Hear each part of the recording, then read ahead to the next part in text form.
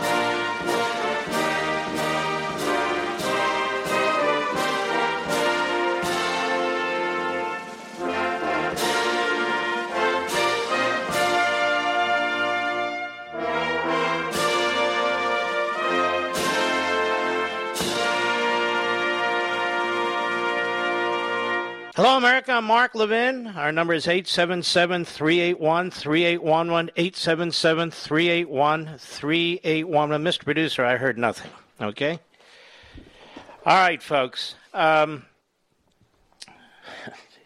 We've got a lot to get in here today. Let us start with the fact that the government has now told you that you don't have to wear a mask if you've been vaccinated. And Joe Biden comes to the microphone and says this is a great day to celebrate. Now, ladies and gentlemen, you didn't need to wear a mask if you've been vaccinated because of the science. Let's take a listen to what the CDC director had to say to Cut 13, go. Considering all of these factors, there we go. The data on vaccine effectiveness, the science on their ability to protect against circulating variants, and our growing understanding of the low risk of transmission to others, combined with universal access to vaccines for those 12 and older, today, CDC is updating our guidance for fully vaccinated people. Anyone who is fully vaccinated can participate in indoor and outdoor activities, large or small, without wearing a mask or physical distancing. If you are fully vaccinated, you can start doing the things that you had stopped doing because of the pandemic. Now let's just stop here. Now let's just figure this out a second. It wasn't that long ago when they put out these obscene guidelines for summer camp, outdoors. That kids playing soccer or kickball or baseball or whatever would have to wear masks. This is just a week ago. Just a week ago. And this woman, all of a sudden she announces, like some kind of a fascist, that, okay, the CDC has determined that if you've been fully vaccinated, you don't need to wear a mask, period. Small groups, large groups, inside, outside. With the idiot mayor of D.C. telling people, if you have weddings here, you can't dance. You had the idiot vice president and the idiot first or second man kissing last week with masks on. And all of us going, what the hell's wrong with these people? You had me talking, a month, 6 weeks ago, saying, if you're vaccinated, live your life. The whole point of a vaccination is that you're now immune. You're immune from giving, you're immune from getting. And they say the vaccine's 95% effective. So you're out of the woods. So at every turn, now Joe Biden comes out and he celebrates. We've made great progress today. He made no progress. He had nothing to do with anything. The vaccines were developed under President Trump. They had a distribution plan that was in place. They distributed what was produced right up until and through May. And any of the positives he has in his poll numbers as a result of how he's handled the vaccine. So he comes out today. Everybody said, what kind of an idiot do we have in the Oval Office? Guys wearing a mask. Nobody's even around him. Guys wearing a mask out on the South Lawn. Nobody's even around him. He was asked last week, why are you wearing a mask? I'm wearing it, because I want to show the people what they should do. It's like, what the hell's wrong with you? Fauci's out there. Mr. Propaganda. Wear a mask, don't wear a mask. Just a few weeks ago, he said, double up on the masks. Just the other day, he said this could be seasonal, wearing masks. A year ago, he said you might want to wear goggles. This isn't science, it's pseudoscience. It's a joke. It's the private sector that developed these vaccines with the push and the backing of Operation Warp Speed. And it's Operation Warp Speed that's brought us to this point. Not the idiot president or the idiot vice president or the idiot over there at the CDC or the idiot, that's right, I said it, St. Fauci. And in addition to Donald Trump and his wisdom in this regard, there's one governor who's the biggest standout, and that's DeSantis. He fought these people tooth and nail.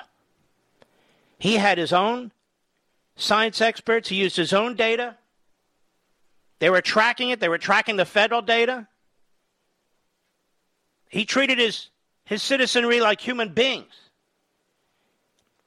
He wasn't destroying their businesses. He was trying to protect them. He had to protect his state from federal mandates. Joe Biden comes in office and threatens him.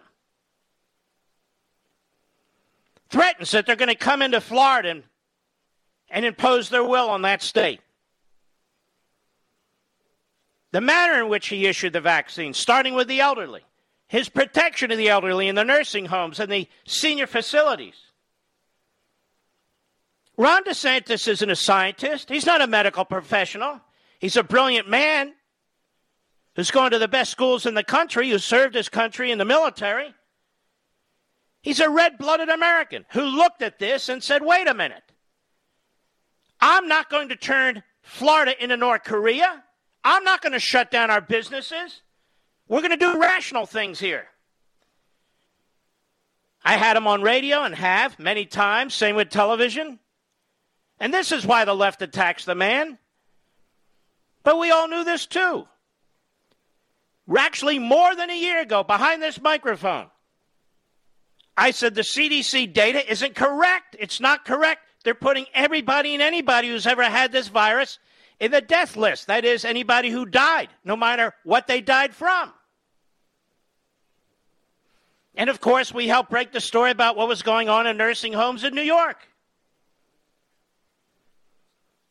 The most left-wing, power-hungry, one-party state governors destroyed their states. And now you and I are paying trillions of dollars to subsidize them, even when they have now budget surpluses. Budget surpluses. We were told last month they had no money. Even the CDC lied to us. Even Fauci lied to us. People say it's all politicized. That's not enough. It's not just all politicized. Politicized how? We conservatives don't want to politicize science. We don't want to politicize medicine. It is the left. It is the left that has its power-hungry desires. It is the left that wants to control everything we do. It's the left that demands that you walk around with masks or other kind of equipment or body, whatever, because they insist that it's the science. The left that never follows the science. More on this when I return. Mark Levin.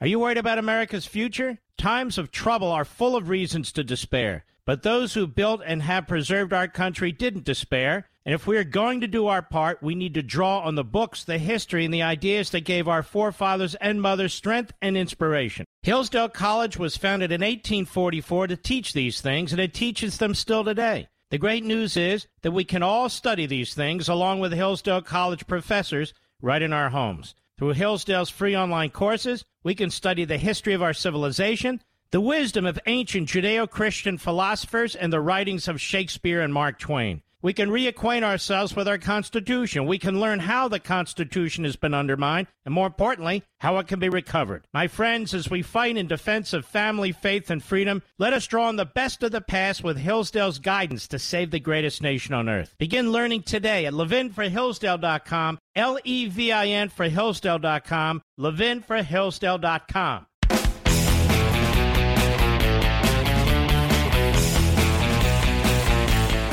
See what's happening to this country economically. You have this attack on the colonial pipeline. You have the Russophile wing of our political and broadcasting system saying, what does Russia have to do with any of this? Well, of course, Russia has everything to do with it. You don't have a gang in Russia doing this sort of thing without Putin knowing everything about it. It's really preposterous. But that's part of the problem, not recognizing the problem. But part of the problem is also Joe Biden. Our electrical grid is completely naked. It can be easily attacked. We've had Peter Pry on the show, and we're going to have him on Life, Liberty, and Levin this Sunday, among others. And he wants almost everything to be pushed through our electrical grid. We're spending trillions and trillions of dollars and nothing to protect the electrical grid. So can you imagine? So to me, this was just a test. This was Russia taking a test through surrogates so it can have some kind of deniability. And Russia has extremely advanced cyber warfare capabilities. But economically, not only is what Biden is doing and the Democrats doing destroying us in terms of the currency, in terms of inflation, price of gasoline, the price of food, the price of building homes now, the price of everything skyrocketing. And they think it's a temporary bump. It's not a temporary bump. Not only are they doing this to tremendous damage to our economic system and to your families and to your savings and to your pensions, because the worst is yet to come by far, it's a severe national security problem. And yet throughout our government now and throughout corporate America and throughout academia and all the rest of it, they're pushing this idea of climate change. Climate change has nothing to do with climate change. That's a fig leaf. This is a war against capitalism. When you're attacking our liberty with critical race theory and these other things, you're also attacking our liberty through our economic system. Milton Friedman, tremendous man, Milton Friedman, he said, it is widely believed that politics and economics are separate and largely unconnected, that individual freedom is a political problem and a material welfare and economic problem, and that any kind of political arrangements can be combined with any kind of economic arrangements. He said the chief contemporary manifestation of this idea, listen to this carefully, is the advocacy of democratic socialism. That's him. Friedman condemns such a view as a delusion. And I point out there's an intimate connection between economics and politics, that only certain combinations of political economic arrangements are possible. And that in particular, a society which is socialistic cannot also be democratic in the sense of guaranteeing individual liberty. Friedman says economic arrangements play a dual role in the promotion of a free society. On the one hand, freedom in economic arrangements is itself a component of freedom broadly understood. So economic freedom is an end in itself. In the second place, economic freedom is also indispensable. An indispensable means towards the achievement of political freedom. Viewed as a means to the end of political freedom, he says, economic arrangements are important because of their effect on the concentration or dispersion of power. The kind of economic organization that provides economic freedom directly, namely competitive capitalism, also promotes political freedom because it separates economic power from political power and in this way enables the one to offset the other. He said history suggests on that capitalism is a necessary condition of political freedom. It is, of course, also possible to have economic arrangements that are fundamentally capitalistic and political arrangements that are not free. So he's saying, look, you can have a communist China and have an economic system that tries to parrot capitalism. But you cannot have a free country, a republic, a constitutional republic without capitalism. And you can see that, ladies and gentlemen, because they have to breach the limits of government's power in order to advance their Marxist economic agenda. Like a wealth tax. A wealth tax is utterly unconstitutional. Your private property rights. Utterly unconstitutional. Or to go in and shut down the Keystone XL pipeline like you're some randomware cyber war attack as a matter of policy for Biden that endangers his country. You are not free to treat people's incomes, people's livelihoods, people's private property this way. And yet, Bernie Sanders, AOC, the Marxists, and others in the Democrat Party and in the Oval Office, that agenda, it's exactly what they're about. It's exactly what they're about. So the less economic freedom you have, the less political freedom you're going to have. That's his point, and it's absolutely true. And they're under attack. So climate change is a propaganda line to lure people into this whole ideology. But it is a degrowth movement, which is an anti-constitutional movement, which together are anti-individual liberty movements. And that's why this is very, very important to focus on. We've talked about critical race theory. I haven't gotten yet to the immigration issues and the gender issues and so many of the other movements that are incorporated in this American Marxism movement. But this isn't an environmental movement that's taking place in this country right now. This is an anti-capitalism, anti-growth, anti-profit movement. And Friedman was exactly right. This democratic socialism idea is absolutely preposterous. So I want to encourage you again, this is a whole full chapter I discuss in American Marxism. I want to encourage you to take a look at that when you get your copy eventually and to pre-order your copy. So again, we hit the ground running when the time comes. And this chapter is chapter 5. It's called Climate Change Fanaticism. Climate change fanaticism. And I put climate change in quotes because it literally has nothing to do with climate change. It's like the mask. The mask after you have been vaccinated. The mask was irrelevant. The mask was an exercise of governmental power.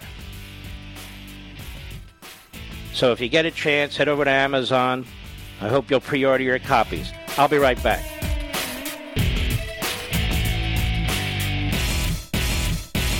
Are you worried about America's future? Times of trouble are full of reasons to despair. But those who built and have preserved our country didn't despair. And if we are going to do our part, we need to draw on the books, the history, and the ideas that gave our forefathers and mothers strength and inspiration. Hillsdale College was founded in 1844 to teach these things, and it teaches them still today. The great news is that we can all study these things along with Hillsdale College professors right in our homes. Through Hillsdale's free online courses, we can study the history of our civilization, the wisdom of ancient Judeo-Christian philosophers, and the writings of Shakespeare and Mark Twain. We can reacquaint ourselves with our Constitution. We can learn how the Constitution has been undermined, and more importantly, how it can be recovered. My friends, as we fight in defense of family, faith, and freedom, let us draw on the best of the past with Hillsdale's guidance to save the greatest nation on earth. Begin learning today at levinforhillsdale.com, Levin for Hillsdale.com, levinforhillsdale.com. Mark Levin, the great one. The great one, Mark Levin. Dial in now, 877-381-3811. Tell you what's amazing to me. I'm watching, during the break, our favorite cable network. And a guy reporting from Jerusalem by the name of Trey Yingst, who's being praised all over the place there. Very brave young man. Very brave young man. He's in the middle of the battle. And he says that Hamas officials speaking to Fox News and talked about the casualty numbers. Hamas officials speaking to Fox News. Now, this gentleman also some time ago was free to walk around in Gaza among the Hamas terrorists. He's free to walk around in the Palestinian Authority-ruled areas. Now, why would they let him in like that, and why would the Hamas terrorist group... Hamas, ladies and gentlemen, wants to kill not only Israelis, but us. They're backed by the Iranians. Islamic Jihad is an Iranian creation. They all work with Hezbollah and other terrorist groups like Al-Qaeda. So Hamas officials speaking to Fox News? Really? Now, some people might say that's great reporting. I find it to be really shocking. Shocking. And I'm going to talk more about what's going on over there later. Israeli ground troops have now moved into the Gaza Strip because Netanyahu is very, very serious about dealing with this. And just so you know, on Sunday's show, Life, Liberty, and Levin, I have the former ambassador to the United States from Israel, who we had briefly on the program here, Ron Dermer. And also for the second half of the program, we're going to have Dr. Peter Pry, who's going to talk about what happened with that colonial pipeline and what could happen if we don't take this much more seriously and stop pretending that the Russians aren't behind these things, or the Chinese, or the Iranians, and the North Koreans. Because they are. These things don't just happen from groups within Russia or groups within whatever. And to say such a thing is, it's crack pottery. That's what it is. Now let me circle back here to quote the late great Psaki. Federal taxes, spending, and deficit all set records through April. Terry Jeffrey over at CNS News. So he takes a look at the monthly Treasury statement. He said this is the first time that federal spending has exceeded $4 trillion in the first 7 months of a fiscal year. First 7 months of a fiscal year. And he takes a look at that. He says when the historical October through April tax revenues are adjusted for inflation into April 2021 dollars, the second highest tax revenues for the October through April period came in fiscal 2018. He looks at the debt. Unprecedented. The deficit from October to April 2021, second highest deficit. This is the highest deficit in American history, of course. So we have the highest spending, the highest deficit. Federal taxes are all setting records. And we have a government that won't secure the border. Oh, I hear they're going to build 13.5 miles of wall on the border. Now think about that. We have several hundred miles left that need to be built. But they're only going to build it on 13.5 miles. And what's the rationale? Because this particular area is heavily flooded by illegal aliens. So you're probably perplexed by now. Why? Because if 13.5 miles of wall will stop a particularly heavy insurgence of illegal aliens from coming in, then it is clear that the wall works, despite all the lies by the left. So obviously the wall works, or why would you build 13.5 miles in that particular area? Why not build the rest? Because they don't want to. And they lie about it. Trillions and trillions and trillions of dollars being spent. They talk about infrastructure like they actually mean it, and they don't. But the wall was too expensive. What was it, $10 billion, $20 billion? Well worth every penny, don't you think? CNBC and every place else, inflation speeds up in April as consumer prices leap 4.2%. That's the highest in 13 years. The highest in 13 years, the consumer price index. They had been looking for a 3.6% increase, but it was 25% higher. And listen to how this is spun by your corrupt media. One big reason for the acceleration was base effects. At this time a year ago, the economy was hit with the worst of the COVID pandemic, and inflation, well, was unusually low. But it really picked up lately, you know, and that's because the economy is opening up. No, that's not because the economy is opening up. And let me explain this so the fools at CNBC and elsewhere can understand. As Milton Friedman pointed out, too many dollars chasing too few goods is one of the most signal reasons why inflation is created. If you have an economy that is naturally and spontaneously booming, that's not too many dollars chasing too few goods.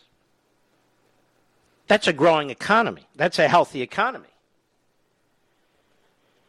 But when you spend trillions and trillions and trillions of dollars, and the Republicans were part of this initially, quite frankly, but now the Democrats make the Republicans look like budget cutters, you get massive inflation.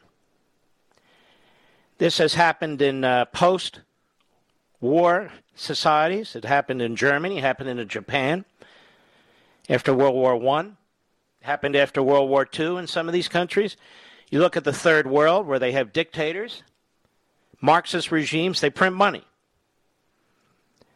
And that's why the money's worthless.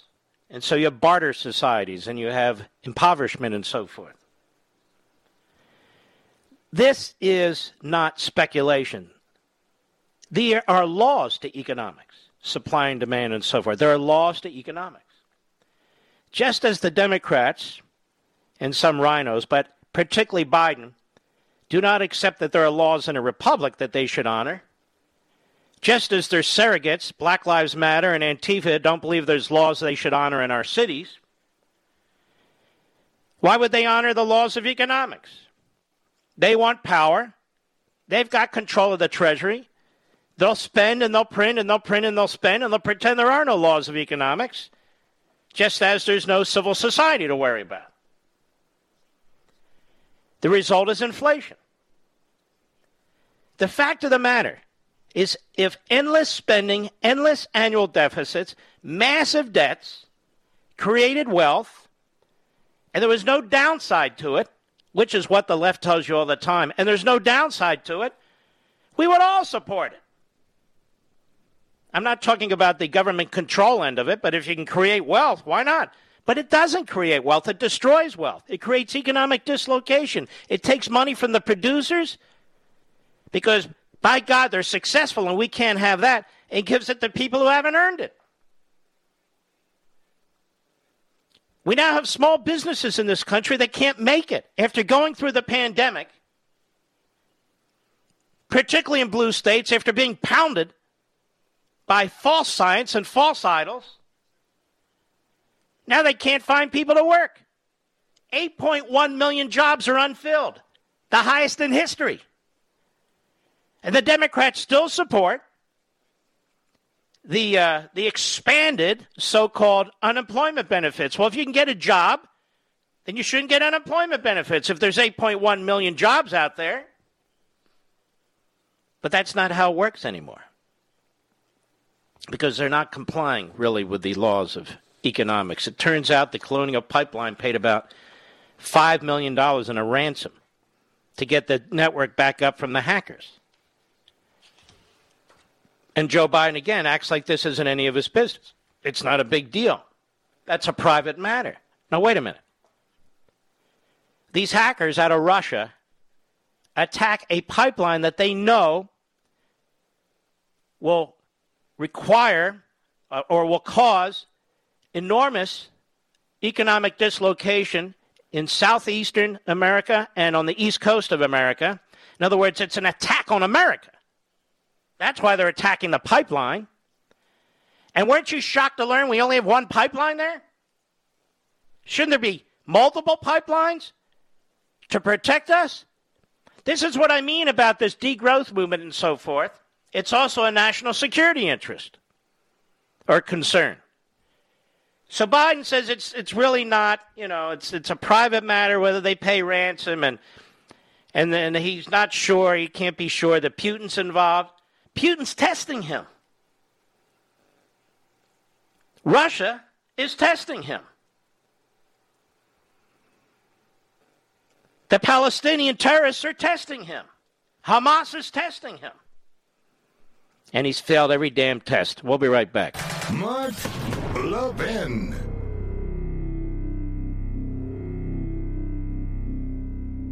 Are you worried about America's future? Times of trouble are full of reasons to despair. But those who built and have preserved our country didn't despair. And if we are going to do our part, we need to draw on the books, the history, and the ideas that gave our forefathers and mothers strength and inspiration. Hillsdale College was founded in 1844 to teach these things, and it teaches them still today. The great news is that we can all study these things along with Hillsdale College professors right in our homes. Through Hillsdale's free online courses, we can study the history of our civilization, the wisdom of ancient Judeo-Christian philosophers, and the writings of Shakespeare and Mark Twain. We can reacquaint ourselves with our Constitution. We can learn how the Constitution has been undermined, and more importantly, how it can be recovered. My friends, as we fight in defense of family, faith, and freedom, let us draw on the best of the past with Hillsdale's guidance to save the greatest nation on earth. Begin learning today at levinforhillsdale.com, Levin for Hillsdale.com, levinforhillsdale.com.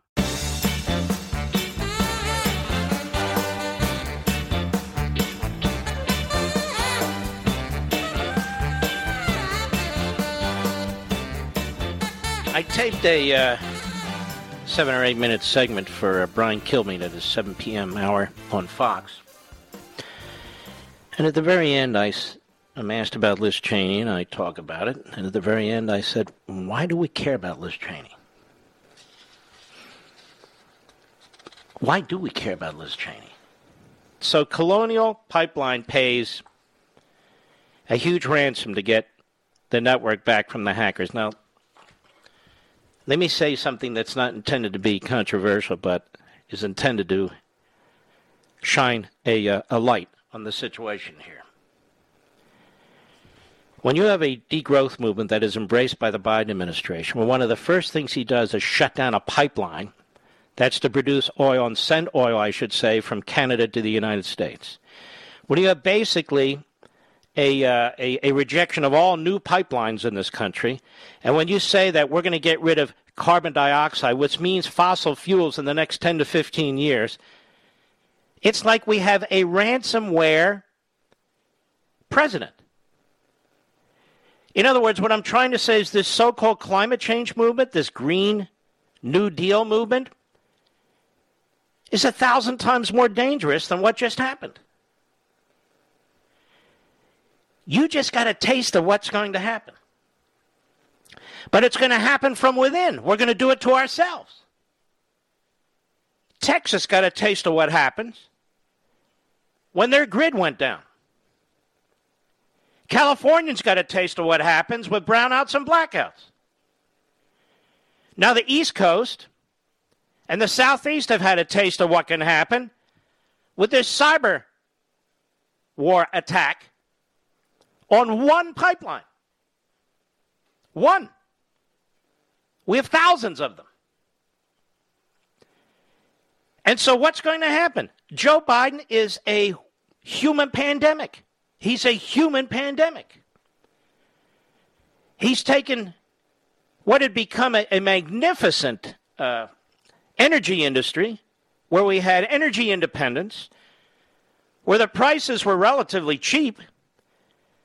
Now you have these gas lines because one pipeline is hit. Now, if you're a rational human being and you see something like that, you conclude, you know what, we better have some backup pipelines. We better have some more systems in place. And we'll use all potential areas of energy production. But we're certainly not going to take the main one and shut it down. And imagine, as I said earlier, if everything were based on on electricity. Everything's based on electricity. What if they hit the grid? You know, we have these massive transformers, as Peter Pry has explained. They're massive. you don't have backup transformers just sitting in the warehouse. And one of the reasons is we don't make them. They're not made in the United States of America. They're made overseas. And each transformer takes 18 months to manufacture. That's when you have electricity. So if you have factories overseas that make transformers and there's no electricity, they're not making anything. We don't even know how to communicate with them.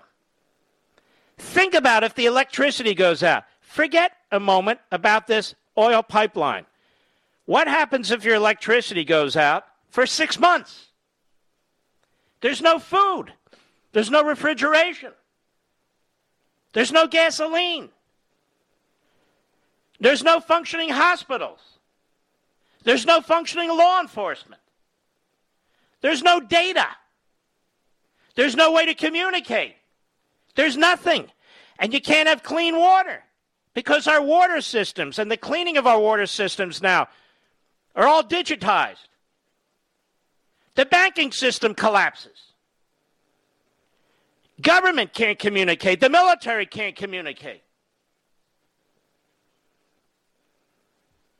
And despite those who irresponsibly defend Putin and the Russians, Russia has an extremely advanced and sophisticated cyber warfare capability that some people think is better than ours right now. Because that's where Putin has focused so much of his resources.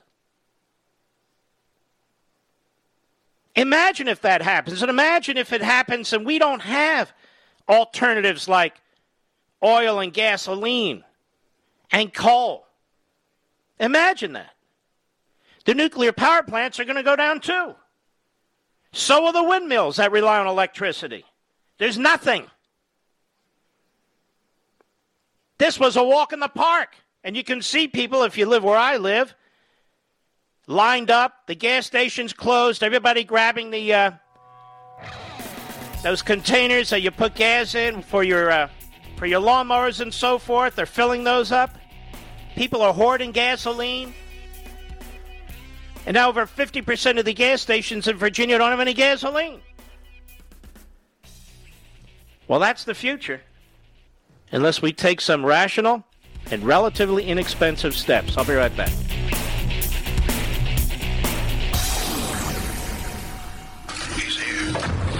He's here. Now, broadcasting from the underground command post, deep in the bowels of a hidden bunker, somewhere under the brick and steel of a nondescript building, we've once again made contact with our leader, Mark Levin. Hello, America. Mark Levin here. Our number, 877-381-3811, 877-381-3811. What I'm trying to say, not necessarily very articulately, is this. The policies that we are now imposing on ourselves, and by we I don't mean you and me, this government, the Democrat Party, with the support of the corrupt media and corrupt academia, are going to make this colonial pipeline issue look like a joke. They're going to make it look like a joke. They're going to make us vulnerable to our enemies. That's exactly what they're doing. And they use this degrowth, anti-capitalism movement because they want power, more government, more centralization, more regulations, more economic impoverishment, which again allows them to step in and decide who gets money, who doesn't get money, redistribute wealth, and all the rest. You can look even at the border. You have illegal immigration. You have MS-13 coming in. You have drugs coming into this country. We've never seen anything like this, where we literally have a president and a Democrat Party that wants people to come into this country illegally. That shows you how un-American they are, for sure. But it also shows you what they're up to. And what's the cause of this great surge, ladies and gentlemen? Could it be Joe Biden's mouth? Could it be their policy? Could it be reversing the Trump policies? No. It's the climate. Cut 18, go. When I took a group right before COVID, say about 15 or, I don't know, a year and a half ago about, to the Northern Triangle. Pelosi. to the countries I mentioned, El Salvador, Guatemala, and Honduras, recognizing from previous visits and to the border over and over again that violence, economic hardship, but that's not a cause for amnesty, but nonetheless a reason why somebody might leave home. Now let's stop right there. Well, actually, go on again. Violence and corruption and all those things were what were causing people to flee. All right, let's stop right there. And I've said this before. I want to underscore this. When Donald Trump called these places S-holes, he was said to be a racist by her, by little Dick Durbin, and by others. Now she's describing S-hole cultures and countries, isn't she? I mean, how else would you describe violence and corruption and hunger, economic hardship, she says? So it's really quite amazing. When Donald Trump called it what it is, that's why tens of millions of people are trying to leave these countries. Now Pelosi calls it the same thing without using that phrase. Nobody calls her a racist, but that's not even my point. Go ahead. What I learned in that more recent visit was that the climate issue was having, and the drought was having such an impact on the agricultural industry there that people were lost their livelihoods. They lost. So you see, it's the climate issue. We've never had droughts before, never had economic hardship before, never had difficulty producing food before. No. You don't understand. It's the climate. And so we must have more and more control, more and more open borders.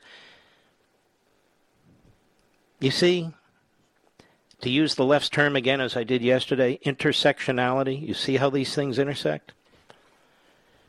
I'll give you another example of this. Then we'll move on. Jen Psaki at the White House briefing today about critical race theory. And when you get your copy of American Marxism, you're going to know more about critical race theory than any other human being on the face of the earth. Critical race theory in the 1619 Project. I hope you saw my Fox show last Sunday. And the great Peter Wood, the scholar, professor, and so forth. Cut 21, go. Senator Tom Cotton says the nation's wealthiest colleges are indoctrinating young people with what he calls un-American ideas. He is proposing a new tax targeting the largest private endowments. He says it would raise $2 million a year. I wonder, does the president believe that our wealthiest schools are indoctrinating our youth with un-American ideas? And would he support such a tax? Is it a good idea? Now you've intrigued me. What are the un-American ideas that are indoctrinating our youth? The legislation doesn't lay out the precise... he's not specific about the indoctrination? Now look how she's mocking. Because she's a crackpot. She's a moron. Look how she's mocking. Go ahead. Well, he's been critical of, for example, the 1619 Project. He's been critical, spoken about critical race theory. He's claimed that there's a liberal bias on campus that targets conservatives, I think would be a way to put it. What's he going to do with the money? So who's questioning whom here? And the reporter loves playing along. What's he going to do with the money? It would go into the general tax fund. You're familiar with taxes, aren't you, Psaki? Oh, and what is he? What's the indoctrination? What's the issue? What's the problem? I don't understand. Go ahead. Programs for I'm having a hard time coming up with the word. When you have job training, those sorts of things. Without much detail of where he thinks our youth are being indoctrinated. Excuse me. He has a lot of detail about what he thinks and knows is happening to our youth in our classrooms and indoctrination. Just because the idiot reporter can't speak, that idiot reporter doesn't speak for Tom Cotton, who actually knows a lot more than the idiot that you represent, who can't finish sentences. Go ahead. Yes, and dangerous. Although I don't think we believe that educating the youth and then leaders of the future leaders of the country on systemic racism is indoctrination. That's actually responsible. Oh, so she does know what Tom Cotton's talking about. Isn't she clever, ladies and gentlemen? So she does know what Tom Cotton's talking about. Teaching about systemic racism.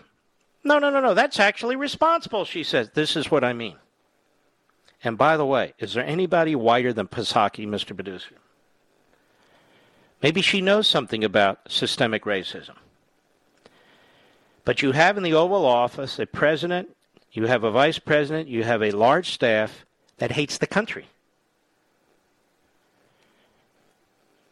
Systemic racism. I don't view the American people that way. I view this country as a melting pot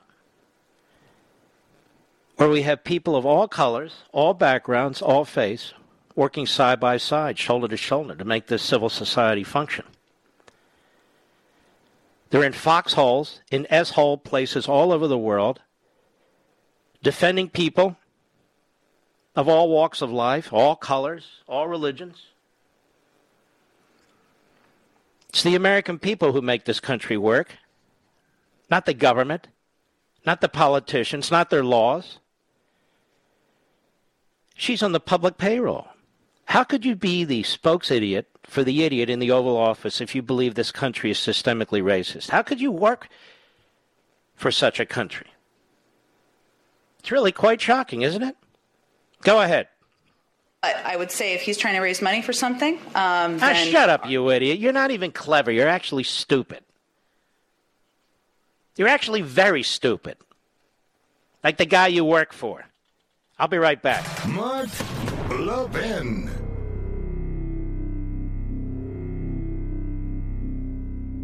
Over 2,000 of you, my listeners, made the switch from overpriced wireless carriers to Pure Talk over the past few months. We want the rest of you to join us and to see what we're talking about. If you're with AT&T and Verizon or T-Mobile, your family could save over $800 a year just by switching to Pure Talk. You get great coverage, you can keep your phone and your number, and you'll save a fortune. Pure Talk is the top-rated wireless company by Consumer Affairs, with the absolute best consumer service team based right here in America. Does that sound good? Well, it gets better. Right now, get unlimited talk, text, and 6 gigs of data, just $30 a month. And if you go over on data, they don't charge you for it. They don't care. Go to puretalkusa.com and enter promo code Levin Podcast. Again, puretalkusa.com, promo code Levin, Levin Podcast. And when you do, you'll save 50% off your first month. That's puretalkusa.com, promo code Levin Podcast. Pure Talk USA, simply smarter wireless.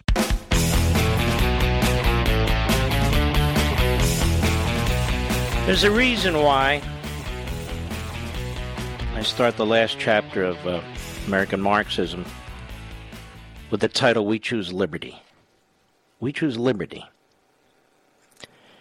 And I say in the first 2 paragraphs, in other words, I want you to have a pretty good feel of what's in here without getting into 95% of it, so you feel comfortable pre-ordering it and joining me in what we're going to create here, a big-time movement. I'm often asked on radio, what are we going to do about recovering our country? Too often what is meant is, what is someone else going to do to save America? That mindset is simply unacceptable. If we are to rally to the defense of our own liberty and unalienable rights, then each of us, in our own roles and ways, must become personally and directly involved as citizen activists in our own fate and the fate of our country. The time has come to reclaim what is ours, the American Republic, from those who seek to destroy it. If we expect others to rescue our nation for us as we go about our daily lives as mere observers to what is transpiring, or close our eyes and ears to current events, we will lose this struggle. And yes, it is a struggle. We have allowed the American Marxists to define who we are as a people. They defame us, slander our ancestors in history, and trash our founding documents and principles. They're mostly reprobates who hate the country in which they live and have contributed nothing to its betterment. Indeed, they live off the sweat and toil of others while they pursue a destructive and diabolical course for our nation, undermining and sabotaging virtually every institution in our society.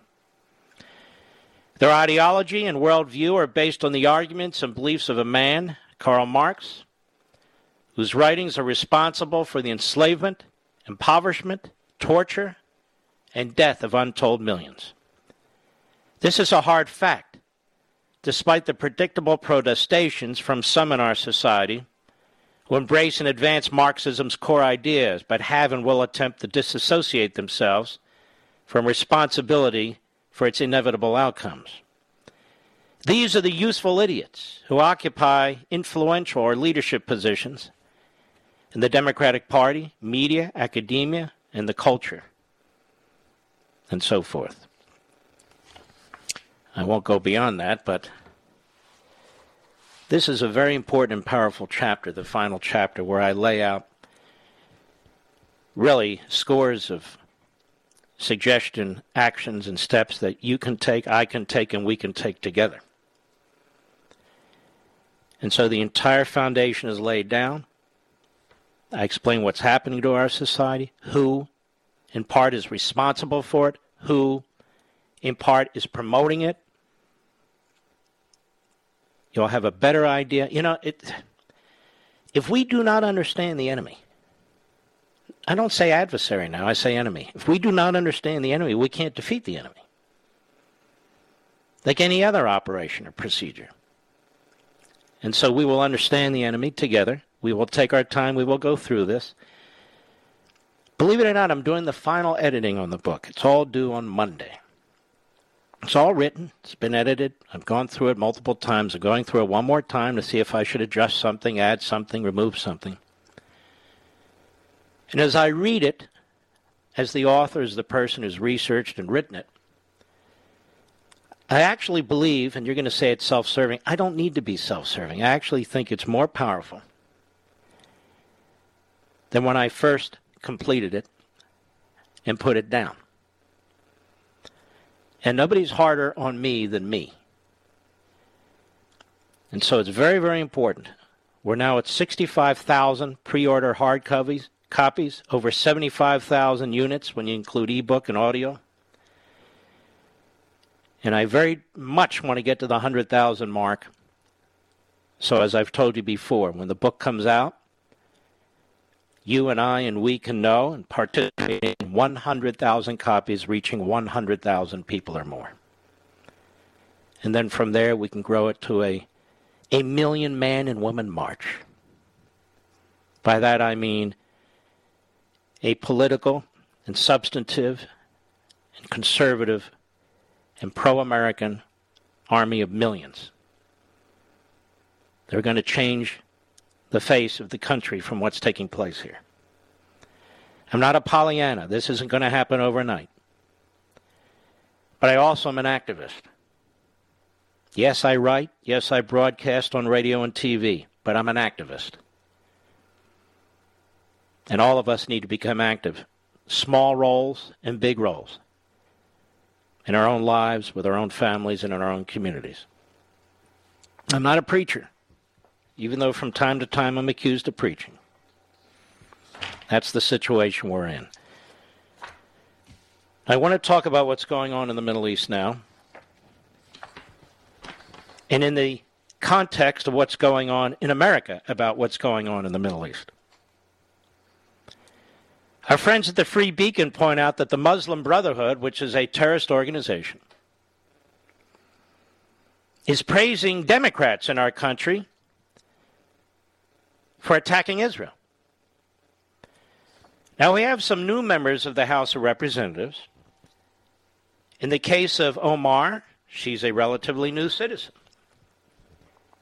In the case of Tlaib, her parents came to this country. They came voluntarily. They wanted to come to this country. And they were welcomed with open arms. But they hate our country. This is one of the reasons why in the past, and of course you're not allowed to say it, but I will, In the past, if you wanted to become a citizen of America, you had to pass a loyalty test.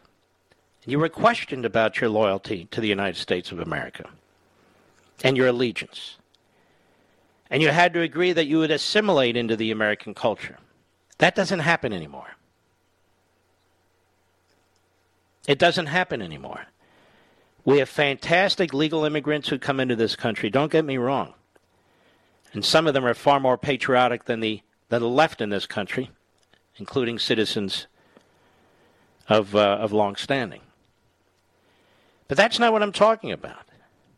We have a new wave coming into the country, many of whom will be patriotic, many of whom won't care, but too many of whom are going to hate the very country that accepts them. You know what that's called? Suicide. That's called national suicide. So as Adam Credo writes at the Free Beacon, the Muslim Brotherhood's official online mouthpiece offers praise this week to Democratic members of Congress who are publicly criticizing Israel as it defends itself against an onslaught of terrorist rockets.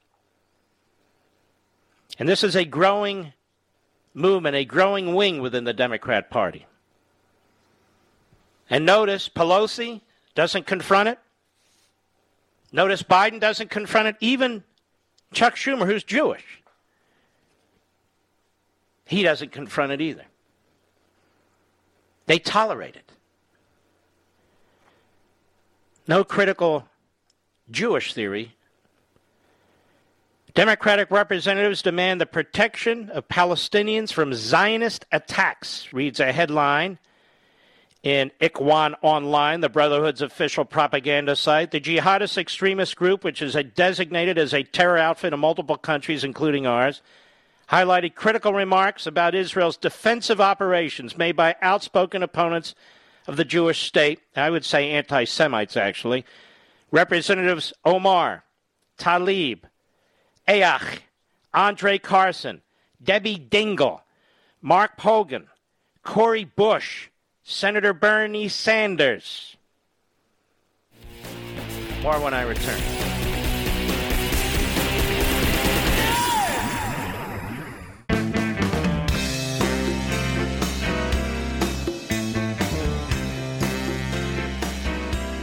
When Mark Levin was a kid, his teachers didn't like his snide sense of humor. Today, they still don't like it. Call Mark Levin now at 877-381-3811. Our friend Joel Pollack over at Breitbart, responding to Psaki and critical race theory and systemic racism, writes this: if there's such a thing as systemic racism, Press Secretary Jen Psaki is living proof.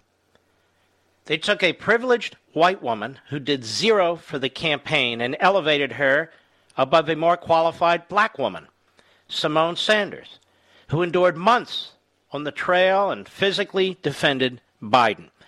Maybe we'll have a courageous reporter ask Psaki the question or raise the issue that Pollack does. Aren't you an example of systemic racism? Because she is. I want to get back to this. I noticed that Twitter and Facebook have no problem with the anti-Semite Marxists in the Democrat Party posting and posting and posting. But Donald Trump, the greatest friend Israel ever had in the Oval Office, he's banned. The things that these people are saying, the accusations that they're making, are grotesque. Yet there's no policing of them by big tech. There's no policing of them by Schumer or Pelosi. No comments by the media, other than conservative media. So Adam Credo at the Free Beacon goes on. And so the Muslim Brotherhood site is praising Omar, Tlaib, AOC, Carson, Andre Carson, Debbie Dingell, Mark Pocan, or whatever the hell his name is, Cori Bush. There's a nut job if there ever was one. And Bernie Sanders. And the Muslim Brotherhood front site goes on. A large number from the American Democratic Party urged their government to try stopping the violence of the occupation force. You know, the occupation forces, this is really quite remarkable. Those of you who have a Bible, show me where the Palestinians are in your Bible. They're not. Show me where the Jews are in your Bible. They are. Since when are people who have lived in a particular area for almost 4,000 years occupation forces? It's shocking. The occupation forces against the Palestinians in Jerusalem and the West Bank, the Arabic language article states, highlighting the support these liberal American lawmakers, Marxists most, have among anti-Israel extremist groups in the region. And the article was independently translated for the Washington Free Beacon. All the lawmakers mentioned are widely known for their anti-Israel views and supporting a range of organizations that seek to boycott the Jewish state and promote anti-Semitic slurs about the country. And that's why the vast majority are seen endlessly on CNN and MSNBC. And that's why, I suppose, they're promoted. And by the way, this Debbie Dingle, she's forever on Fox, on the business side. Never confronted about this. So Credo goes on. The criticism follows Israeli airstrikes directed at terrorist groups operating in the Gaza Strip. Why are there terrorist groups operating in the Gaza Strip, ladies and gentlemen? Why should there be terrorist groups operating in the Gaza Strip? The Gaza Strip was given to the Palestinians. These groups include Hamas, bombarded the country with more than 1,000 missiles, and now it's 2,000, in more than 2 days. Israel says it will continue to conduct defensive operations. Israeli airstrikes killing civilians in Gaza is an act of terrorism, Omar said in a statement that ignored Hamas's repeated strikes. Palestinians deserve protection. Unlike Israel, missile defense programs such as the Iron Dome don't exist to protect Palestinian civilians. It's unconscionable to not condemn these attacks. Omar's comments led Ted Cruz, a staunch Israel ally, to accuse her of acting as Hamas's press secretary. American taxpayer money is being used to commit human rights violations, Tlaib said in a similar statement. Congress must condition the aid we send to Israel and end it altogether if those conditions are not followed. Ayach joined with her fellow squad members to blast Israel for inciting violence. Pocan rushed to defend Omar after she came under fire for several anti-Israel statements. Tlaib, Omar, Pocan, Baker.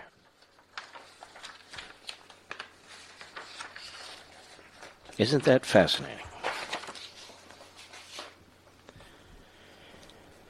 The Democrat Party, and yet, to be perfectly honest with you, as I am all the time with my beloved audience, a majority, and not a small majority, of people who are born Jewish in this country, not particularly have any Jewish faith, are members of that party, support the policies of that party, are silent in the face of what these reprobates are saying, like Chuck Schumer. How many Jewish Democrats in the Senate, in the House, have spoken out against them? I know of none. None. And with all the talk of protecting and defending minorities in this administration, why hasn't Joe Biden gone to the microphone and condemned what his party is doing and saying? In fact, why hasn't Joe Biden gone to the microphone and said what Donald Trump would say? We support our ally Israel against its fight with terrorist organizations. And as a matter of fact, why is Joe Biden still negotiating with the Islamo-Nazi regime in Tehran, offering them hundreds of billions of dollars just to come back to the table and to lift sanctions when those missiles have made in Iran written on them. Not technically, but factually. Tehran. Why are we negotiating with Tehran? Why are we lifting sanctions against Tehran? Why are we going to give hundreds of billions of dollars, directly and indirectly, to Tehran? Hezbollah in Lebanon, now they fired off a few missiles, aiming at civilian populations. I would ask Tlaib and Omar and the rest, why did Hamas and Islamic Jihad, which is a creation of Iran, why did they fire missiles at all? Why did they fire any missiles? And I would ask them, why don't you give the Jewish families that own those homes in Jerusalem, all four of them, why don't you give them their homes back? Why did you steal them? Now Tlaib, who's the biggest ass of the bunch, she likes to talk about apartheid. Where are all the Christians that used to live in Iraq? Where are the Christians that used to live in Egypt? Where are the Christians that used to live in Syria? Where are all the Christians that used to live in Lebanon? Where are all the Jews that used to live in these countries, and even more? Where are they? There's a handful of them or none. Where are all the Christians that used to live in Libya? Where are all the Jews that used to live in Libya? Apartheid? What a moronic, bizarre, extremist nutjob. The Arabs in Israel are citizens of Israel. They have due process rights. They get to go to court. They have private property rights. They get to vote. No Jew gets to do any such thing in any of these countries, let alone the Palestinian areas. They would be murdered on sight, as a matter of fact.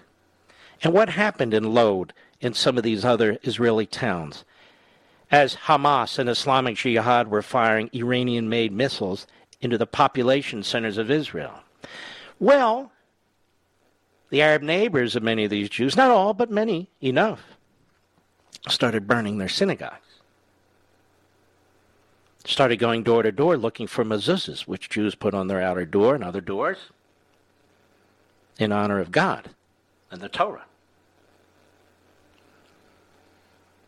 And Jews were taking down we're taking them down. Mezuzahs, mezuzahs.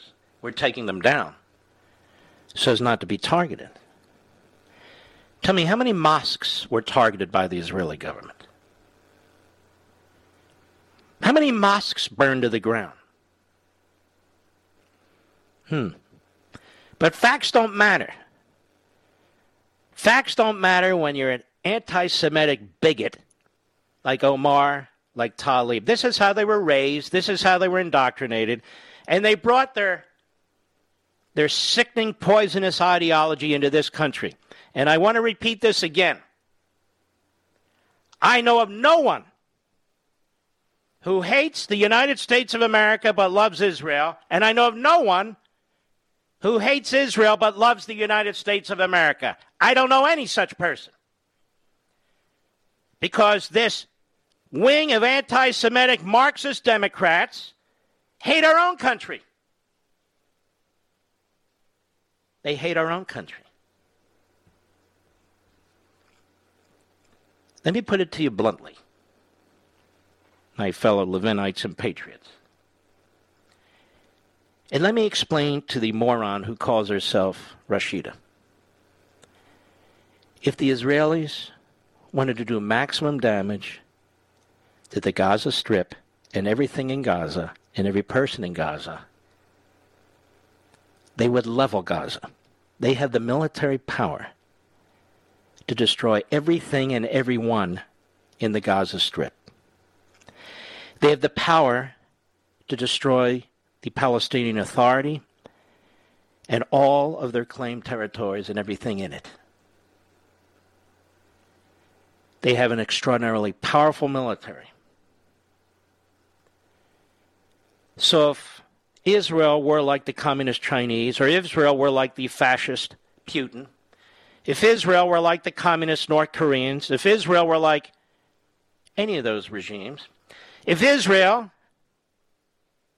were like the Islamo-Nazi regime in Tehran,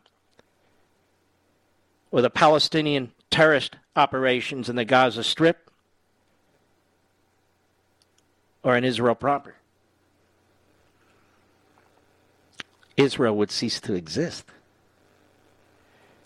Israel has a lot of power, but Israel has a lot of patience that most countries would not have. And so imagine if rockets were being fired into our major cities by Al-Qaeda or other terrorist organizations from right on the border of Mexico or right on the border of Canada. What would you want us to do? You'd want us to crush them and cream them. Joe Biden says Israel has a right to defend themselves. Israel doesn't need permission from Joe Biden to defend themselves. I'll be right back. Mark Levin.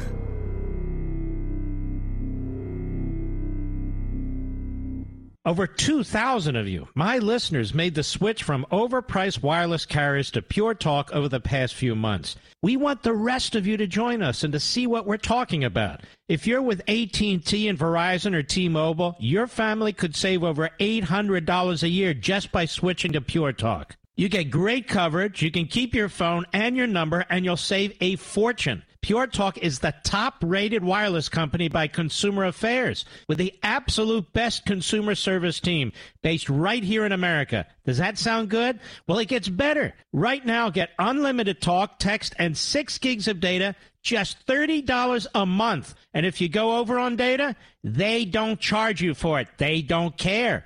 Go to puretalkusa.com and enter promo code Levin Podcast. Again, puretalkusa.com, promo code Levin, Levin Podcast. And when you do, you'll save 50% off your first month. That's puretalkusa.com, promo code Levin Podcast. Pure Talk USA, simply smarter wireless.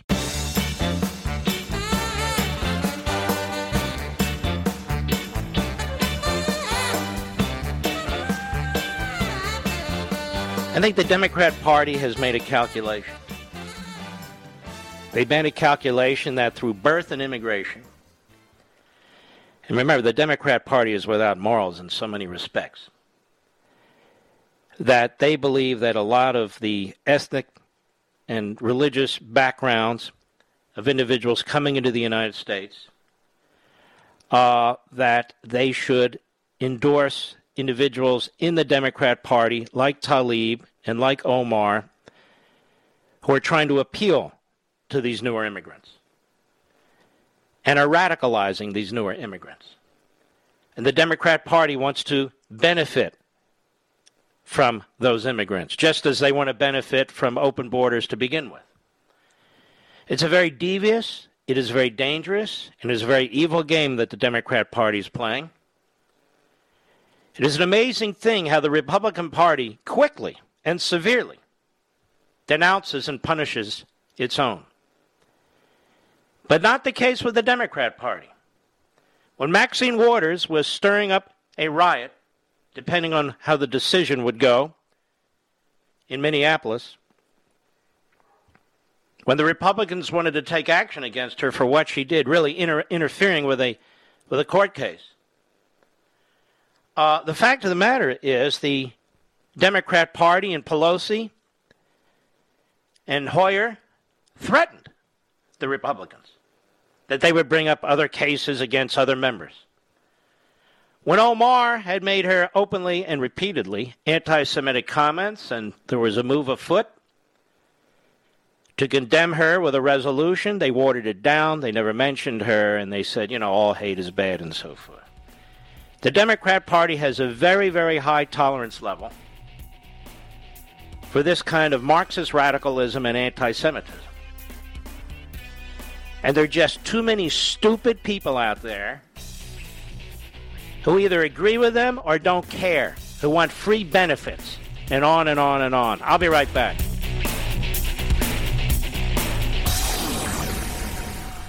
Ladies and gentlemen, this final hour of the podcast is sponsored exclusively by AMAC, the Association of Mature American Citizens. Now over 2 million conservative members strong, AMAC believes in and stands up for the values that we care about: faith, family, and freedom. Thank you for listening, and please support AMAC. And you can become a member at amac.us/join. He's here. He's here.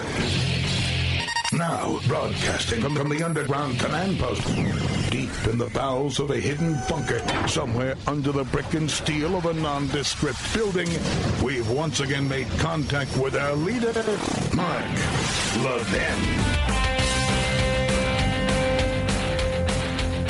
Hello, America. Mark Levin here. Our number, 877-381-3811, 877-381-3811. Let's take some calls. Let's hear what you have to say about events here and around the world. Let's go to Ezra. Jacksonville, Florida, the great WBOB. Ezra, how are you? I'm doing well, thank you. Thank you for taking my call. Yes, sir. I believe that you're absolutely correct that Putin was testing the plagiarizer-in-chief, and he failed. My first commander-in-chief, Reagan, or Trump, both, would never have had such a thing happen as we experienced, because Putin would already know the result. Mm-hmm. And the result would be a counterattack, a cyber counterattack that would have a major impact, perhaps on the energy received by the Russians. All right, thank you for your call. There he goes. Let's continue. Tariq, Baltimore, Maryland, on the Mark Levin app. Tariq, how are you, sir? Thank you so much for taking the call. Oh, I Mark. apologize, ma'am. I apologize. Go ahead. Well, Tariq had to leave, so I'm Mrs. Tariq. Oh. So here's what he wanted to... Yeah, here's what I listen to you all the time anyway. So this is what he had to say. There's a lack of moral equivalence here. We take the position, if someone comes to come in my house, I got a right to defend myself. But they're coming into the house called Israel. The Israelis have a right to defend themselves. Where is our speakers who speak out and say, hey, wait a second, they attacked the little guy. We're for the underdog. This is the underdog. They're surrounded by enemies. Where are our friends and allies who speak out against... See, I think what's happened here, actually, putting aside the bomb thrower Marxist anti-Semites in the Democrat Party, I think what's happened with perhaps too many Democrats is that they now view Israel as this powerful country, which it is, putting upon all these poor peasants and so forth, the Palestinians. And if only as the Israelis would treat them well, they would be able to produce things and make things and live free lives and so forth and so on. And yet it's this Israeli government that has all this power that never exercises it in a way to wipe out any of these individuals. I mean, their citizenry and so forth, even though they aim missiles at the Israeli citizenry. And so I don't know how many more peace plans there can be. I don't know how much more land Israel can give. You can see how precious it is. They shouldn't give any. I don't know how many more biblical locations it can surrender to the Palestinians. But I think those days are over. No more. They got to be over. I remember when the Jews left Gaza. It was a beautiful area with all kinds of fruits and vegetables and outhouses. And look what they did. They turned it was a huge mistake. And I even think the Likud party was shocked. The conservatives in Israel were shocked on how that took place. Of course, America supported it every step of the way. But this demonstrates, though, the one thing it does do is it demonstrates that a two-state solution is a final solution for the Israeli people. They can't put up with that, regardless of what the Democrats in our country demand. Thank you for your call. Amy, Colorado Springs, XM Satellite. Amy, go right ahead, please. Go ahead, Amy. Hi, Mark. First of all, I'd just like to say that I did pre-order your book, and I can't wait to read it. Thank you. So I'm waiting for that to come. I think you're really going to like it. I am a giddy, happy woman because I'm doing my little part. I went into Walmart today for the first time in over a year without a mask. And wonderful. It was so freeing. Everybody could see my cool shade of lipstick and my pretty smile, and it just felt so good. And there were other people without masks, and I'm tired of listening to the CDC, and I heard the news today, and I threw away the news today was literally shocking because they had just said last week that if you send your kid to a camp, they got to wear a mask and 100 other things if they want to play outside with their friends and so forth. Absolutely ridiculous. So the CDC has really hurt itself. Fauci, of course, is a political actor. And the science in this country, unfortunately, certainly by the people who lead these various agencies and so forth, has been heavily politicized. And I want you to think about something, Amy. Donald Trump had to deal with this bureaucracy. He's the one that pushed through these vaccines. He's the one who wouldn't take no for an answer. He's the one who wouldn't take delays for an answer. All right. Thank you for your call. Let's continue. Terry, Philadelphia, Pennsylvania, the great WPHT. Terry, go right ahead. Mark, how are you? Okay. I listened to your show last night. You hit on the fuel price. You hit on Israel, the Middle East, Iran, and the border. I have two more things and one that's going to happen. Two more things is North Korea and China. North Korea will probably do something stupid first. And then you're going to have the third thing will be Biden bringing back the draft. And I'm telling you, it's going to happen. I don't think Biden will, actually. I think they'd like us to be in the climate change core and stuff like that. But you might be right. Who knows? Appreciate your call. And I want you to listen to Biden today on this. Let's see. Do we have that here? I'm not sure. Do we have him on the mask or not? Or should I just describe that?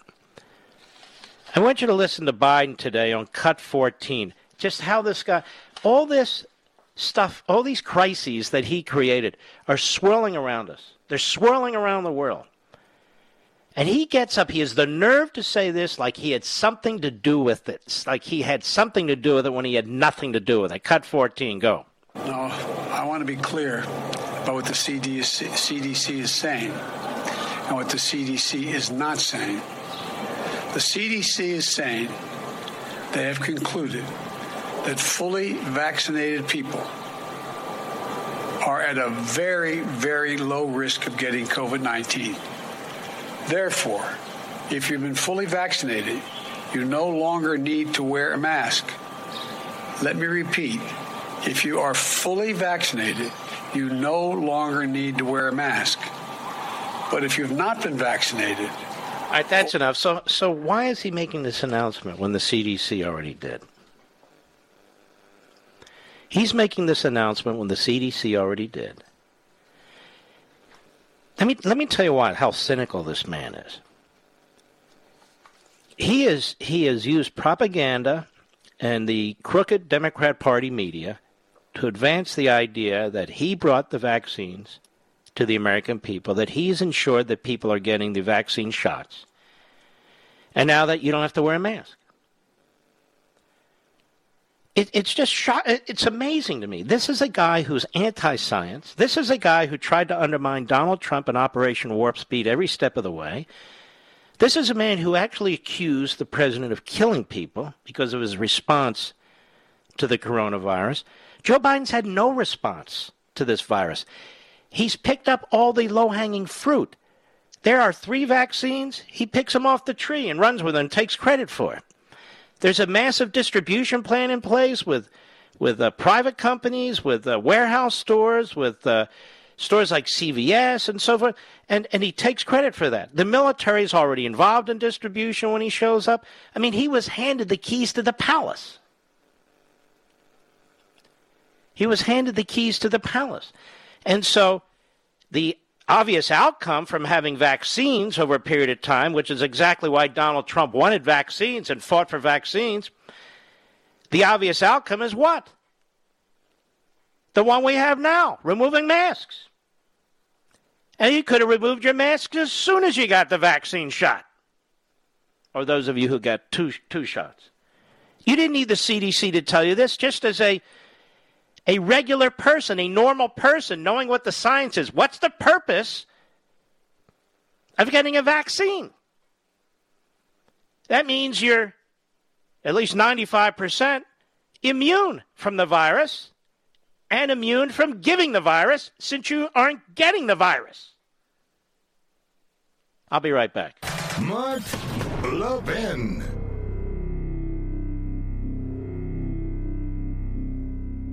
AMAC, the Association of Mature American Citizens, is one of the fastest growing organizations in America, now over 2 million conservative members strong, and I'm one of them. AMAC believes in and stands up for the values that we constitutional conservatives care about. More than talk, AMAC fights. A full-time presence in Washington, AMAC pushes back against reckless spending, disasters like Medicare for All, and the expanding reach of the federal government. And beyond advocacy, joining AMAC gives you access to a wealth of benefits and discounts, including special member-only rates on car insurance, travel discounts, cell phone plans, and a hell of a lot more. And if that's not enough, you'll get AMAC's bi-monthly magazine, full of insightful articles on issues that matter to most of us, we conservatives. As I said, I'm an AMAC member, and you should be too. Join today at amac.us. That's AMAC.us. Stop supporting the liberal agenda that the other 50-plus organization has been pushing for. Join AMAC instead. AMAC.us.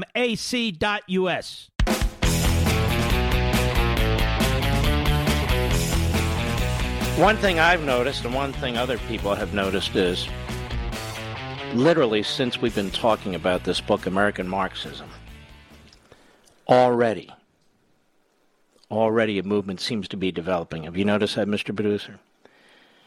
Already a movement seems to be developing to push back against these various movements spawned by Marxism, these various American Marxist movements. I get behind this microphone and I discuss these movements, I discuss these issues at some length. And perhaps some of you are a little cynical. You say, well, there he is hawking his book. I am hawking our country. That's what I'm hawking. I'm spending time on this. I could be spending time on other stuff like so many other hosts. That's not what I do. My weekends, my nights, up early in the morning. I don't want you to pat me on the back. I'm just trying to explain myself. And we've been talking about these things now for a long time. And we've been giving them a lot of attention. We've been giving some of the people involved in them a lot of attention. I see more and more people showing up on Fox, more and more people showing up on radio. This is a good thing, because what we know here on the Mark Levin radio show is we're the point of the spear. That's what we are. You're hearing more and more people talk about Marxism now. There's a reason for that. You're hearing more and more people talk about critical race theory and the racism that's involved in this now. That's important. There have been scholars working on this. Christopher Rufo. We have Mike Gonzalez. We have a lot of people in different organizations who've been working hard at this that haven't gotten the attention that they deserve. But more and more they will, and they deserve it. Same with the degrowth climate change movement. Marco Moreno and others. You have people who are focused on these things. But my goal here is to bring all this together, to explain all of this. And I have this massive microphone because of you, my massive audience, on radio and on TV and on digital. And so when I start talking about these things, there are producers, there are directors, assistant producers, deputy producers. I'm being heard. You're being heard. And so people are trying to sort of expose these various things now. And I'm seeing it more and more on TV and radio. This is a good thing. This is a good thing. And when the book American Marxism is finally released, I expect this movement in every direction, pushing back against American Marxism, to explode into activism. Into activism. Because it's not just critical race theory. It's the immigration issue. What is that based on? It's not just the immigration issue. It's the genderism issue. What is that all about? It's not just the genderism issue. It's the repression. It's the cancel caucus. It's big tech. It's big media. It's the degrowth movement, the attack on our capitalist system. And so this can overwhelm you. And so it needs to be broken down and unraveled. And so I am excited. In fact, I am proud because of you. When we see things happening in my own home county of Loudoun County, there's a reason. Because it's pushback time. There's a reason this is being discussed more.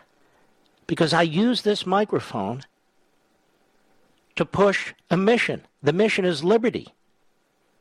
And to push back against tyranny. And so it is heard far and wide. All throughout Washington, D.C. All throughout the broadcast companies.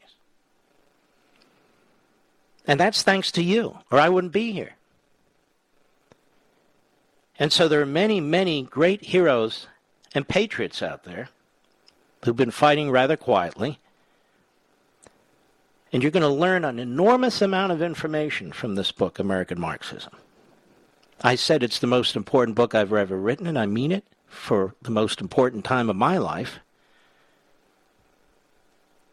And so this will provide all of you with the ideas, with the facts, with the substance, and potentially the activism that we need. Again, you're starting to see it sprout here and there. Starting to see it sprout here and there. When I first got into talk radio, the rule was don't become an activist. Don't be an activist. I said I have to. That's what I believe in. And honestly, when I started this show 20 years ago, it was the only show that promoted activism. Not only was I involved in the Tea Party and helped launch the Tea Party, but I got involved in these various primary campaigns, you might recall. I was attacked by various pseudo-conservative outlets. I was attacked by Republicans in Congress. You can still see how John Boehner can't stand me, McConnell can't stand me. Well, that's their problem. The Bushies hate my guts. This establishment versus outsider conservative, we're the ones who started that right here behind this microphone 20 years ago. There have been books written, I don't even tell you about it, which attempt to smear me and attack me for launching this movement or that movement. I ignore them. I don't care.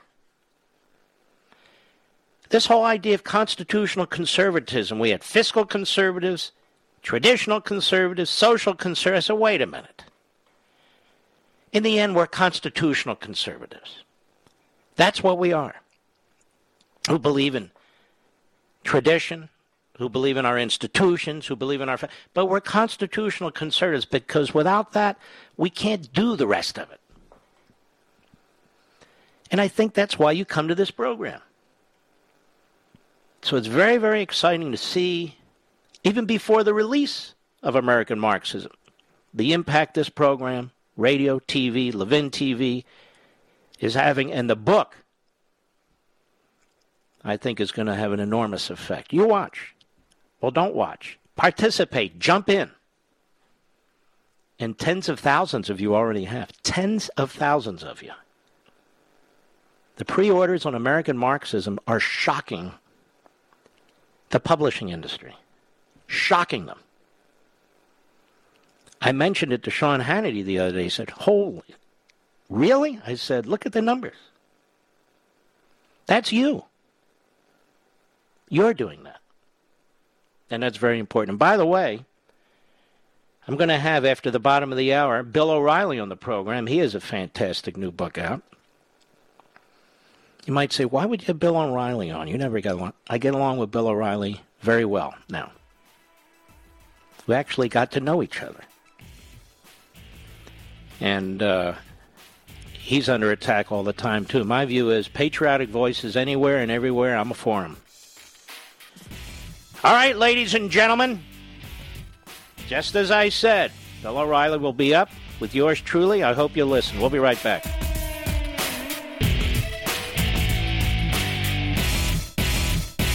AMAC, the Association of Mature American Citizens, is one of the fastest-growing organizations in America, now over 2 million conservative members strong, and I'm one of them. AMAC believes in and stands up for the values that we constitutional conservatives care about. More than talk, AMAC fights. A full-time presence in Washington, AMAC pushes back against reckless spending, disasters like Medicare for All, and the expanding reach of the federal government. And beyond advocacy, joining AMAC gives you access to a wealth of benefits and discounts, including special member-only rates on car insurance, travel discounts, cell phone plans, and a hell of a lot more. And if that's not enough, you'll get AMAC's bi-monthly magazine, full of insightful articles on issues that matter to most of us, we conservatives. As I said, I'm an AMAC member, and you should be too. Join today at amac.us. That's AMAC.us.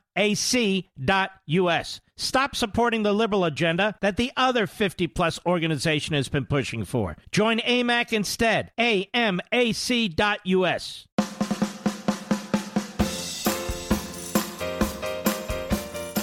Mark Levin, America's passionately cerebral voice. Talk with that voice now. 877-381-3811. Bill O'Reilly, how are you, sir?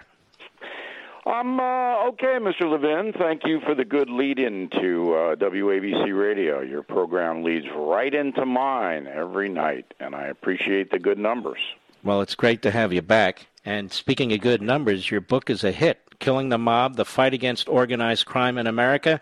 Give us a flavor for what this is about. Well, number one book on the New York Times a week That's from a big Sunday. deal. Congratulations. And I beat Oprah.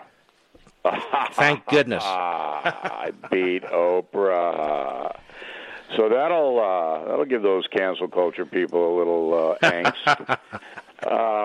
Anyway, Killing the Mob is a look at the most powerful entity in the United States from 1946 to 1961. Organized crime controlled the movie industry, the rock industry, the nightclubs, the unions. They bribed politicians. They ran wild. And nobody knows it. And we take it from the 30s and the Depression, John Dillinger, Bonnie and Clyde, all of that when the FBI was formed, right up to the present day. And I'll tell your audience that no president has been more revered by organized crime than Joe Biden. Really? Why is that? You know why? Yeah. Since Joe Biden has been president, about 500,000 foreign nationals have come to the United States. 500,000 through the southern border. That has occupied every single Border Patrol agent and every ICE agent down there. So what is neglected when all of our federal officials have to house, feed, process, put people on buses? What's neglected? Drug interdiction. Organized crime controls the narcotic distribution throughout the United States. It's billions and billions of dollars. More drugs are coming into the country tonight as we speak on a Thursday night than ever before in the history of the United States. And Bill O'Reilly, Joe Biden acts like nothing's happening down there. He doesn't know. You think? Look, here's my assessment of Mr. Biden.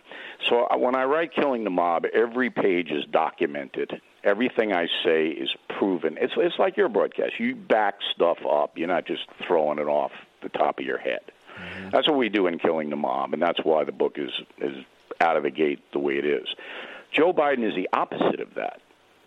His strongest statement is, well, we haven't seen any evidence of it. Well, you haven't looked. I mean, he doesn't understand what inflation is. I think everybody would understand that. Does Joe understand that gas is up $1 a gallon since he got inaugurated? Does he understand that once gas goes up, everything goes up because trucks have to get the groceries to the grocery store? Does he understand macroeconomics? The answer is he does not. And now you're looking at Israel, you're looking at China, you're looking at these countries. They know. They know that Mr. Biden's not running the government, that progressives behind the scenes are running it. They know all that. And organized crime, I'm not overstating this. I mean, they are deliriously happy that their business selling narcotics, which is about as evil as it gets, is not being impeded by the federal government right now. Mm-hmm. Now, your book, why do you think your book is so compelling? Because people don't know this. Remember I Love Lucy? Mm-hmm. Remember that show? Oh, sure. Who was Lucy's husband? Desi Arnaz, right? Yeah. Sam Giancana took a contract out on his life. He came this close to having a bullet in the back of the head. Really? Desi Arnaz was a Hollywood producer, and he put on a show called The Untouchables. All right. In The Untouchables, Al Capone and all the other gangsters were Italian.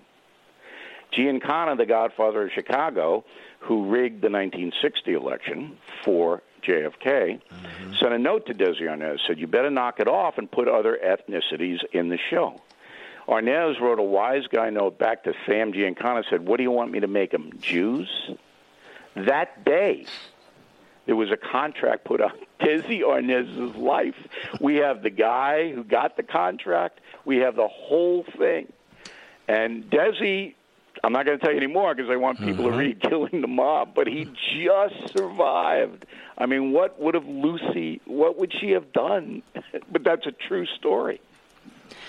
Now, the mob has always fascinated me because the mob is more than one mob, isn't it? There's a bunch of families, different ethnicities over the years, correct?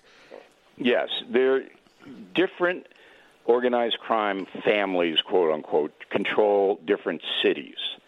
So in each major American city, there are a group of people who divide up the city, and they do business. Now, it used to be extortion and gambling and vice, but now it's almost all narcotics because the governments are legalizing all the vice and all the gambling. So, and Oregon's legalized hard drugs.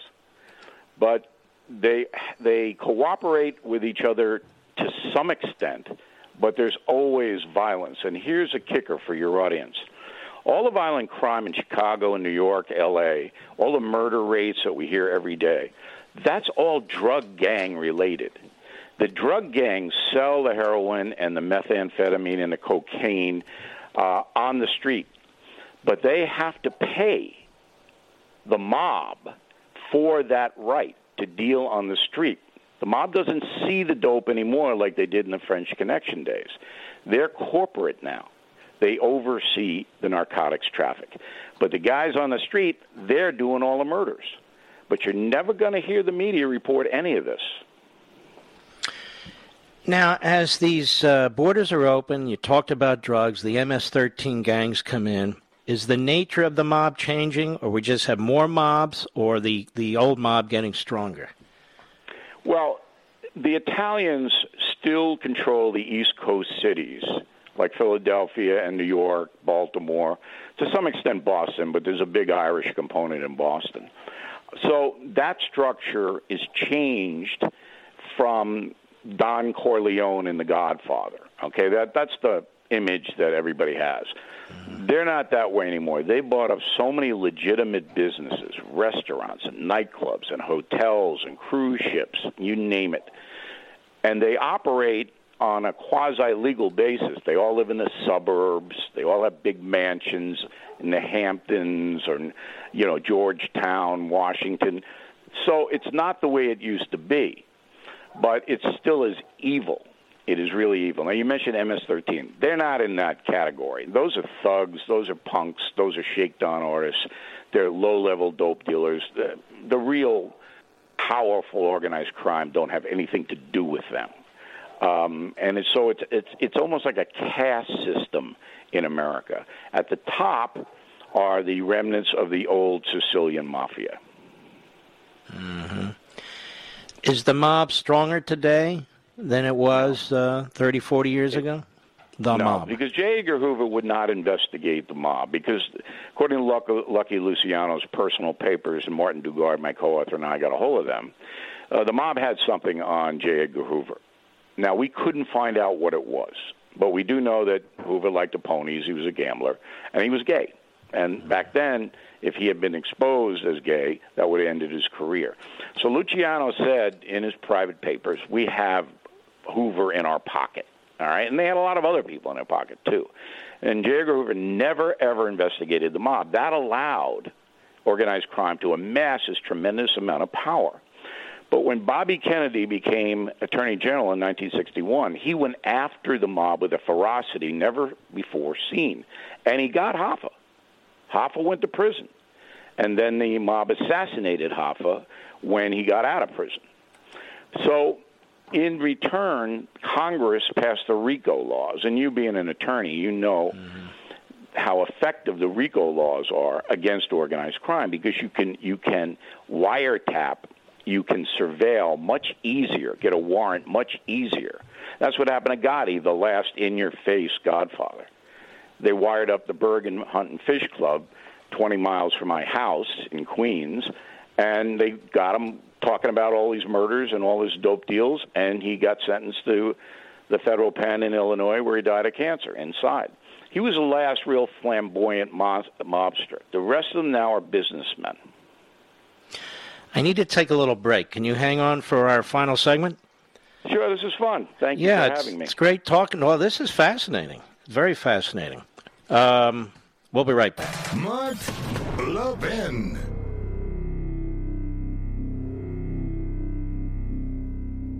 AMAC, the Association of Mature American Citizens, is one of the fastest-growing organizations in America, now over 2 million conservative members strong, and I'm one of them. AMAC believes in and stands up for the values that we constitutional conservatives care about. More than talk, AMAC fights. A full-time presence in Washington, AMAC pushes back against reckless spending, disasters like Medicare for All, and the expanding reach of the federal government. And beyond advocacy, joining AMAC gives you access to a wealth of benefits and discounts, including special member-only rates on car insurance, travel discounts, cell phone plans, and a hell of a lot more. And if that's not enough, you'll get AMAC's bi-monthly magazine, full of insightful articles on issues that matter to most of us, we conservatives. As I said, I'm an AMAC member, and you should be too. Join today at amac.us. That's AMAC.us. Stop supporting the liberal agenda that the other 50-plus organization has been pushing for. Join AMAC instead. AMAC.us.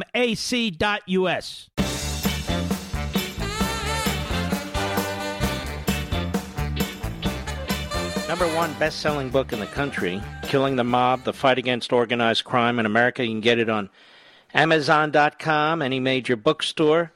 This book is fascinating. It's Killing the Mob, The Fight Against Organized Crime in America with Bill O'Reilly. You can get it at Amazon.com, any major bookstore for that matter. Was there anything, as you were developing this book and researching this book, that jumped out at you that you hadn't known before? Most of it. I had a blast writing this book. But the biggest thing was the General Patton component. Really? I wrote a book called Killing Patton, and it sold millions of copies. And listen to this story. You're going to love this, Mark. So after Rommel was defeated in North Africa by the Americans and the British, Eisenhower and FDR planned to invade Europe through Italy. Patton was the spearhead. He was in North Africa. But they had to go to Sicily first because that was the closest place to North Africa. But they had no idea how to do the invasion. Well, the Mafia controlled Sicily for centuries. And the Mafia was disrespectful to Mussolini. He couldn't even break them.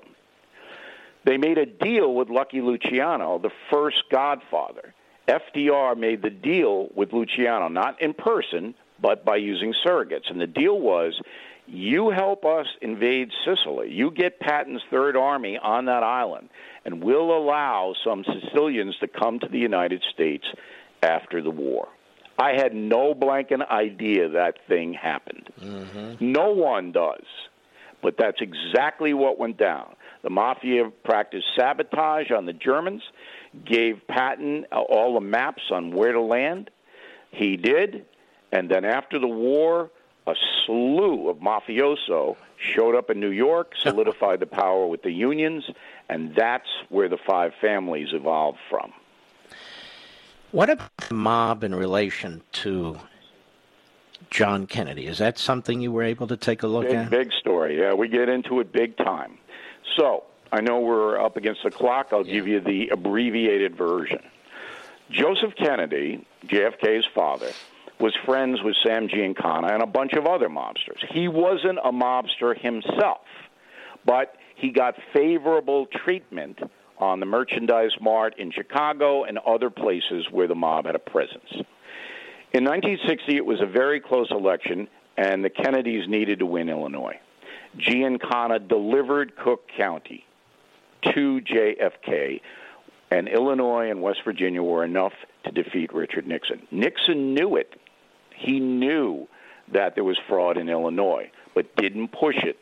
And the rumor is they had something on Nixon. The mob did.